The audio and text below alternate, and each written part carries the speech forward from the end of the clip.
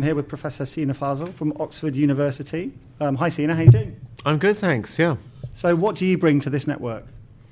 Well, I'm interested in perpetration of violence, and so a lot of the people in the network have been working on victims, so people who've been abused or victimised in one way or the other. And I'm interested in the other side of the equation in a sense, and looking at really overlaps between people who are victimised and perpetrators, and then how both people who are victims but also perpetrators, their pathways to mental health problems. And it's a complex situation. Some individuals have mental health problems before, some people have them afterwards, and it's really trying to understand the pathways with the idea, of course, of trying to reduce and treat and manage mental health problems.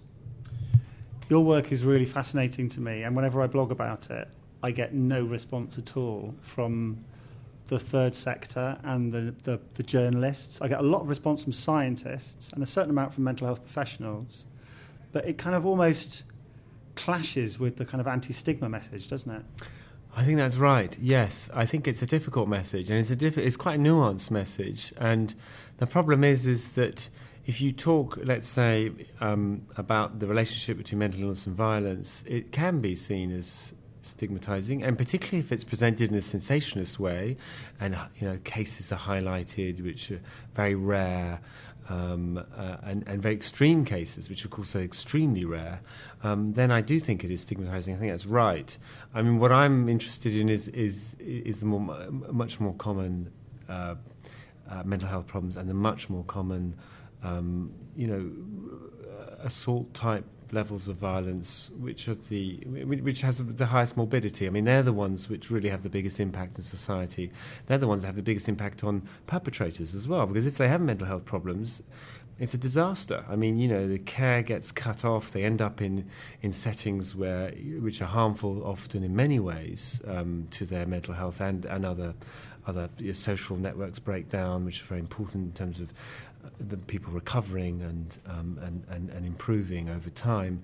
So I do think it's an important thing to face up to and to confront, because it's actually addressing stigma is about also trying to reduce these instances of violence, the links, trying to reduce perpetration of violence by people with mental health problems, and that won't go away unless we try and understand it better and then work towards figuring out how to manage it better, intervene better. And I've also been interested in trying to predict it better, because I think by trying to predict it, we can then link it to interventions in a more precise, personalised, individualised way. You've done a lot of work in the prison system, and it strikes me that a lot of people in the prison system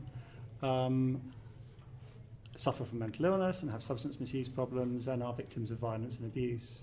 How are we going to reach those voices as part of this network?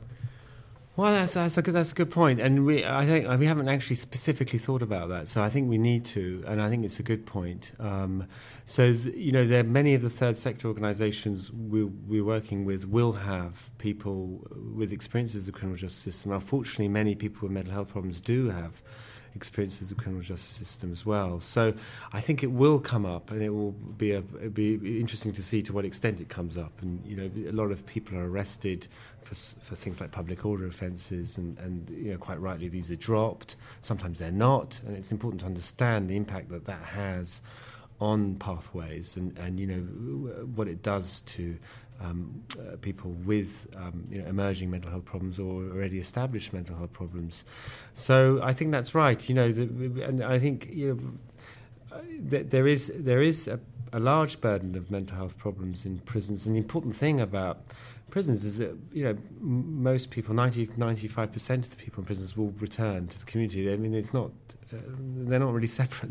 They're still part of the community, and it's also seeing that is an important feature of society. We can't separate people in prison out, because they will be returning. They've got families. They've got jobs to return to in many cases, hopefully, and they also have health problems which can be worsened, can also be uniquely, in prison. Sometimes there's a unique opportunity to treat them. So when you talk about substance abuse, substance misuse, they're often, if it's young men going to prison, it's often the first time they really have a sustained, consistent way of actually addressing substance misuse.